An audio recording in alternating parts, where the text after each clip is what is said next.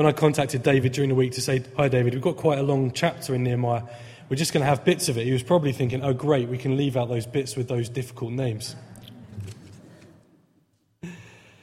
So I better start on this talk all about forgiveness by saying sorry to David for leaving in those difficult names, but they're very well read, thank you very much. Because I do want to think about saying sorry and forgiveness this morning. That, I think, is the big theme of Nehemiah chapter 9, is God's people kind of recounting their story, reminding themselves firstly of how often they got it wrong, but then also equally how often God showed them forgiveness.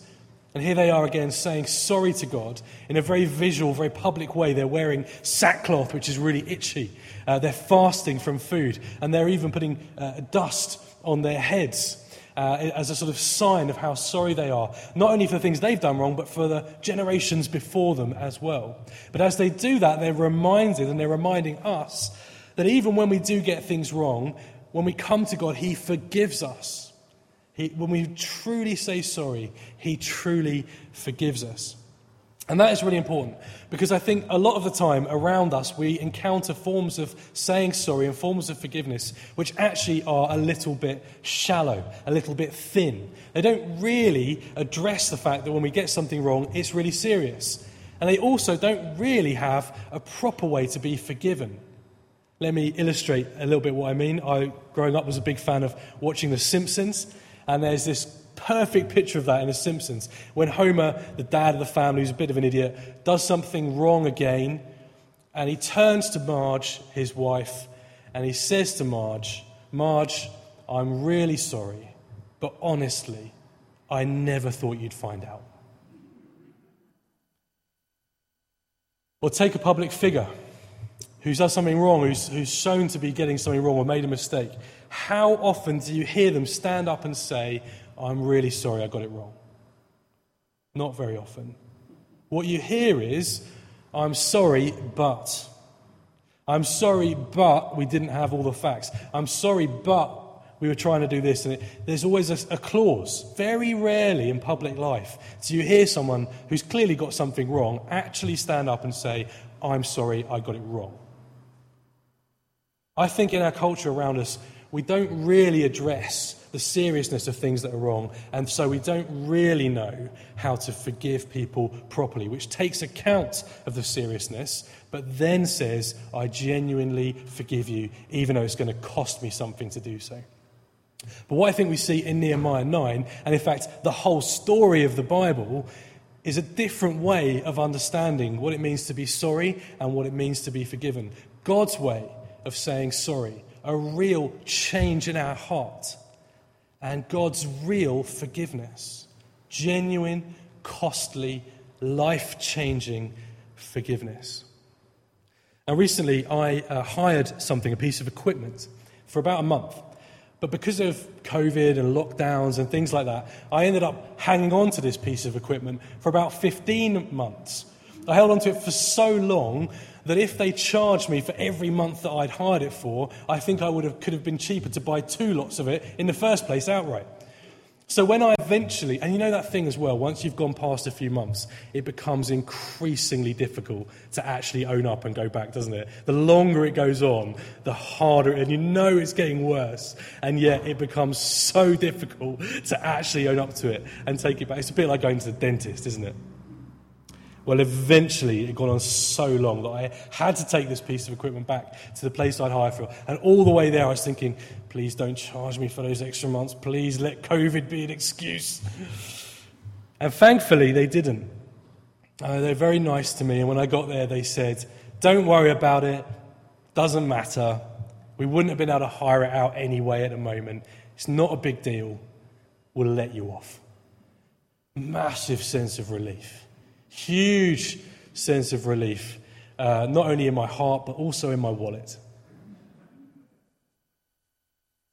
But did they forgive me? I don't think that is a story of forgiveness. Because what they said was, it didn't really matter. Don't worry about it. It's not a big deal. It hasn't cost anyone anything. We'll just pretend it never happened. And often, I think, in the world, that is what we think forgiveness is. We think it means saying, Don't worry about it. It's not a big deal. It doesn't matter. It didn't cost anything. So we think forgiveness means. We think it means pretend it never happened. But I want to say to you this morning from Nehemiah 9 and from all of the Bible that real forgiveness addresses head on the fact that when we do something wrong, it does matter, it is a big deal, and it costs a lot to forgive. But when you realize that, you get a forgiveness which has genuinely and truly dealt with it. It's faced up to the fact that when we do things wrong, they really are wrong, and it's done something about it which makes you know that you really are free and forgiven. It's not just forgotten about, it's dealt with. And that's what we see in Nehemiah 9. In fact, it's what we see through the whole Bible. It's what we see at the peak of the Bible story when Jesus goes on the cross. And that's what we're going to think about together this morning. Because our culture, I think, doesn't really know what to do with sorry and forgiveness. It doesn't really take the seriousness of things that are wrong seriously enough. And neither does it really provide a genuine forgiveness when actually people have got things wrong. Let me illustrate that with a hot topic. Racism. We've seen again in recent weeks the ugliness of racism. You want to know why England footballers keep talking about it? Well, read the messages they got when they missed those penalties. We know it's wrong. But our culture is increasingly trying to be one which holds up tolerance as the highest value. Live and let live. Everyone, do what's right for you and don't worry about it. There's no real such thing as right and wrong. Everyone can make their own choices. We just need to tolerate each other. Which sounds really nice, doesn't it? And you're probably thinking, hang on, Tom, are you about to say that we shouldn't tolerate people? Well, not quite.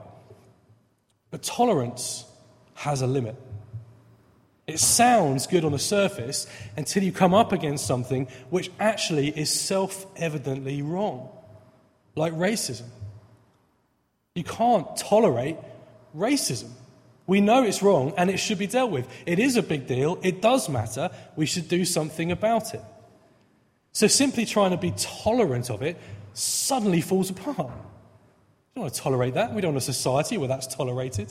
Like lots of other things that we know are wrong. Murder, theft, small portions, whatever it is. We don't want to tolerate that. The problem with our society is in trying to hold up tolerance above all else, what do you do when something happens that clearly you don't want to tolerate? Well, what we've seen recently is that you end up often swinging too far the other way. And those people that have done something wrong are, instead of giving the opportunity of changed and being forgiven, they're cancelled.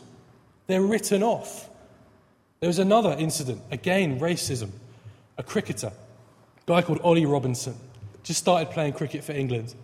And it came to light that 10 years earlier, as a teenager, I think he was about 18, 19, he tweeted on Twitter some very unpleasant tweets that were racist and sexist 10 years before. And that came out as he was starting to play cricket for England.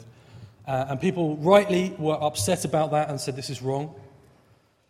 He came out and apologised and said that he was prepared to go on some courses to help him understand and to change. It hadn't happened for 10 years. He apologised to his teammates. He apologised publicly to the country, and he was punished for it. And I think most people would say that's right. You do something wrong, you face the consequences. But culture decided to, some areas of culture, some people within our culture wanted to go further than that. Some people came out, several commentators came out and said, there are some things that should never be forgiven. Now, I understand that they don't want it to be seen as a minimal issue. But do you see where I'm going with this? That if you're trying to tolerate everything, it minimises the seriousness. And then if you say that somebody can be forgiven, it sounds like you're not treating it as a big enough deal. And so they said there are some things that should never be forgiven. He should never be allowed to play cricket for England. Sends a wrong message. The problem is, if you go down that route, if you say that there are things that can never be forgiven and people can never change, then there's no impetus to change.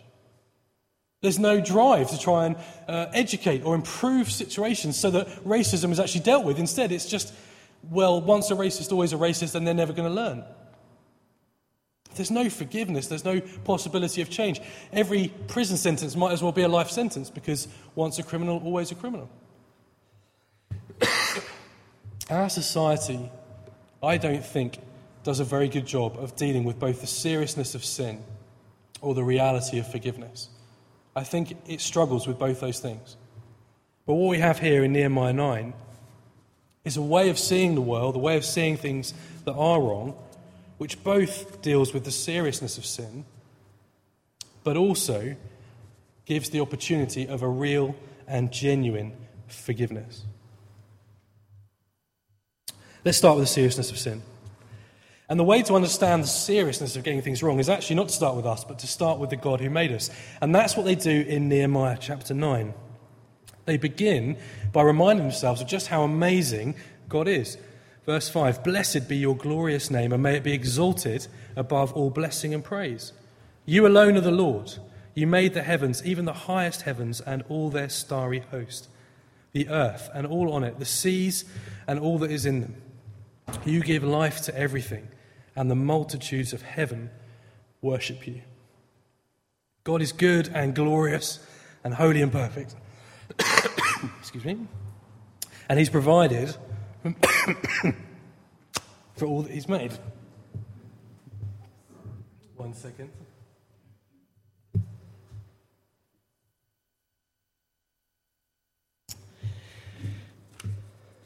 You have to start with the glory of God.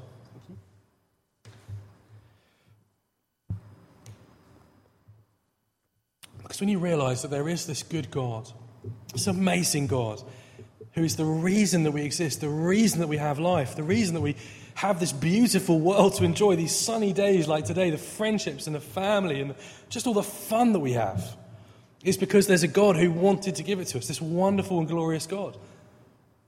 Then that's where you start from, and you realise that when we turn away from that God, just how far we've fallen. To turn away from the God who gives us life and to act as if we don't need a God, we don't need him there, we'll just carry on in our own way and we'll be okay, is to turn our back on the one who loved us and made us and gives us this life in the first place. And as they retell their story in this chapter, that's what happens. Several times they realise that their ancestors, all the way through to them, had turned their back on God. But verse 26, "But they were disobedient and rebelled against you. They turned their backs on your law. They killed your prophets who had warned them. They committed awful blasphemies." Verse 28, "But as soon as they were at rest, they again did what was evil in your sight." Verse 29, "You warned them in order to turn them back to your law, but they became arrogant and disobeyed your commands. They sinned against your ordinances, of which you said, 'The person who obeys them will live by them.' Stubbornly, they turned their backs on you, became stiff-necked, and refused to listen." That story of rebellion against God is not just true of God's people in the Old Testament, it's repeated throughout human history from the very beginning up to us today. It's easy to see it in other people, the sort of headline evil stories. The hard thing is to recognise that there's something of that in all of our stories. In Paul's letter to Romans in the New Testament, he puts it like this: "We've all sinned and fallen short of God's glory." We've all sinned and fallen short. See, unlike the false forgiveness, which says it doesn't matter, it's not important, it doesn't cost anything, to get to a genuine forgiveness, you've got to begin with a genuine understanding of the wrongness of sin. The Bible says that these things are wrong, that they matter, that they have to be dealt with, including racism, but including as well the thoughts and actions that we all take part in. But are they dealt with by a God who then cancels his people, or cancels his plans, or cancels his promise? No.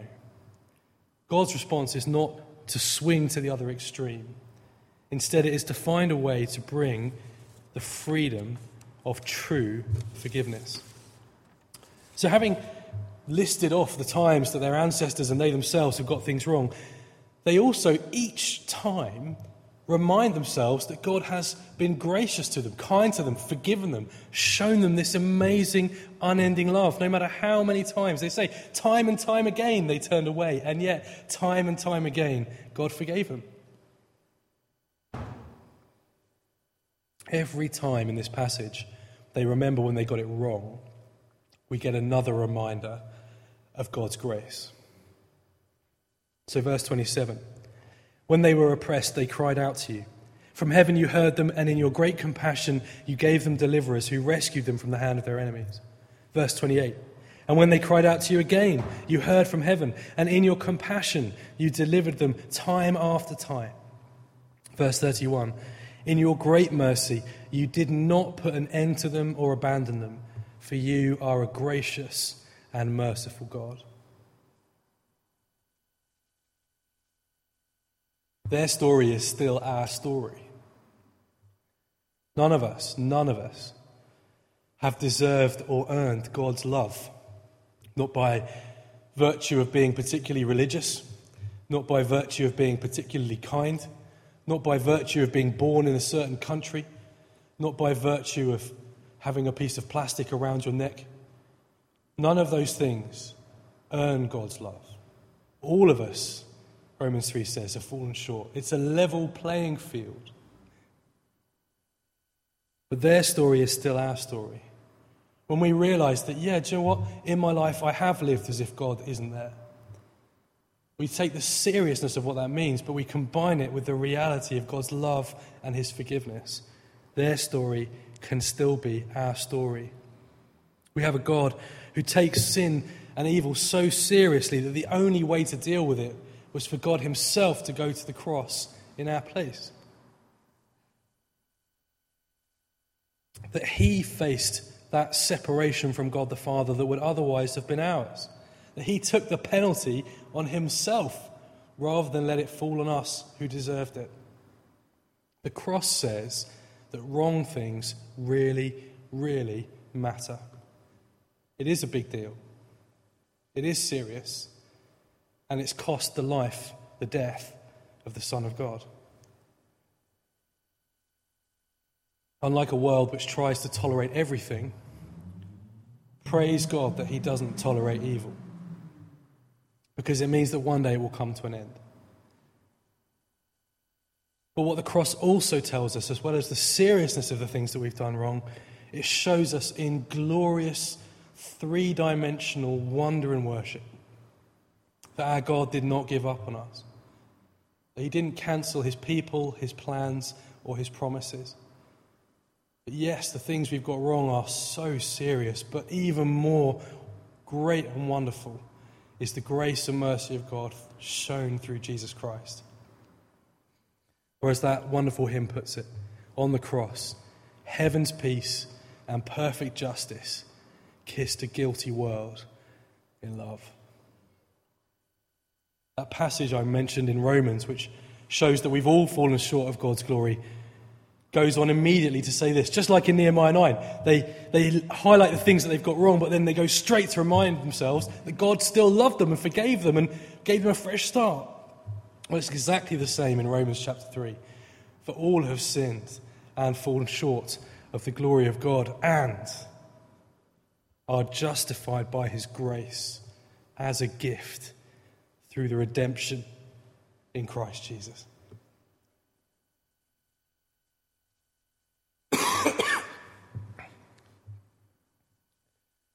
True forgiveness, real forgiveness, costs. You know that. When you've really forgiven someone who's done something wrong to you, it's not as easy as saying, it doesn't matter. It's not a big deal. It costs. You have to give something of yourself to genuinely forgive someone who's wronged you. You have to give it away. It hurts and it costs. But the outcome is so much better to show that forgiveness. And that's what God did. It cost him his own life on the cross. That people like me and you could be forgiven. It takes sin seriously. But shows us the wonderful, loving grace of God. Imagine if I'd taken that equipment back that I'd hired. And instead of them just saying, it doesn't matter, we weren't going to sell it anyway, it's not a problem, pretend it never happened. Instead of them saying that, if they'd said, you know what, actually this has cost us quite a lot of money, at a time when cash flow was pretty light anyway, And we could have been hiring that out, and because you held on to it and were too lazy, basically, to bring it back, it's cost us lots of money. It's damaged our business. But our owner has forgiven you, and he's taken the money out of his own pocket, and he's put it into the business to cover up the cost of what you've done wrong. That's forgiveness, isn't it? When you recognise the cost, when you recognise the seriousness, and yet at their own cost, the person who's been wronged puts it right. Well, on a far greater scale, that's what happens on the cross. That's the forgiveness which is handed out to you and me, and we've just got to take it. That there is this God who is holy and righteous, and in his holy and righteousness, he loves you. He loves you. He wants to show grace to you. He wants to forgive you. He wants you to enjoy what it means to be back with him, living life his way, because that's what he's made you for, and that's the best way to live. He loves you too much to let you go your own way on into death. He wants to give you life because he loves you. And he offers you this real forgiveness. Before I finish, I wonder if you fall into one of these categories. There's no need for me to be forgiven. Well, look at the cross. Be honest with yourself and look at the cross. Look at what Jesus had to do in order to bring you this forgiveness. Or maybe you're in the category more, I can't be forgiven. Look at the cross. Look on the Son of God who died for you. Who says, yes, those things that we get wrong in life, they matter. But what matters even more is that God has died in order to put that right. He's taken it away. He loves you. Or maybe you're in a category of looking around and thinking they can't be forgiven. People like that should never be forgiven. Look at the cross. Hear the words of Jesus to the thief and the robber who died next to him, who simply acknowledges Jesus and is told, today you'll be with me in paradise. Look at the cross. Whether you don't think you need forgiveness, whether you think you could never be forgiven, whether you struggle with forgiving others, the answer is always the same. Come back to the cross. See there the love of God who died for a world that had turned its back on him in order to bring them life. And find the true freedom of forgiveness, of unending love, and the promise of his grace from now until forevermore.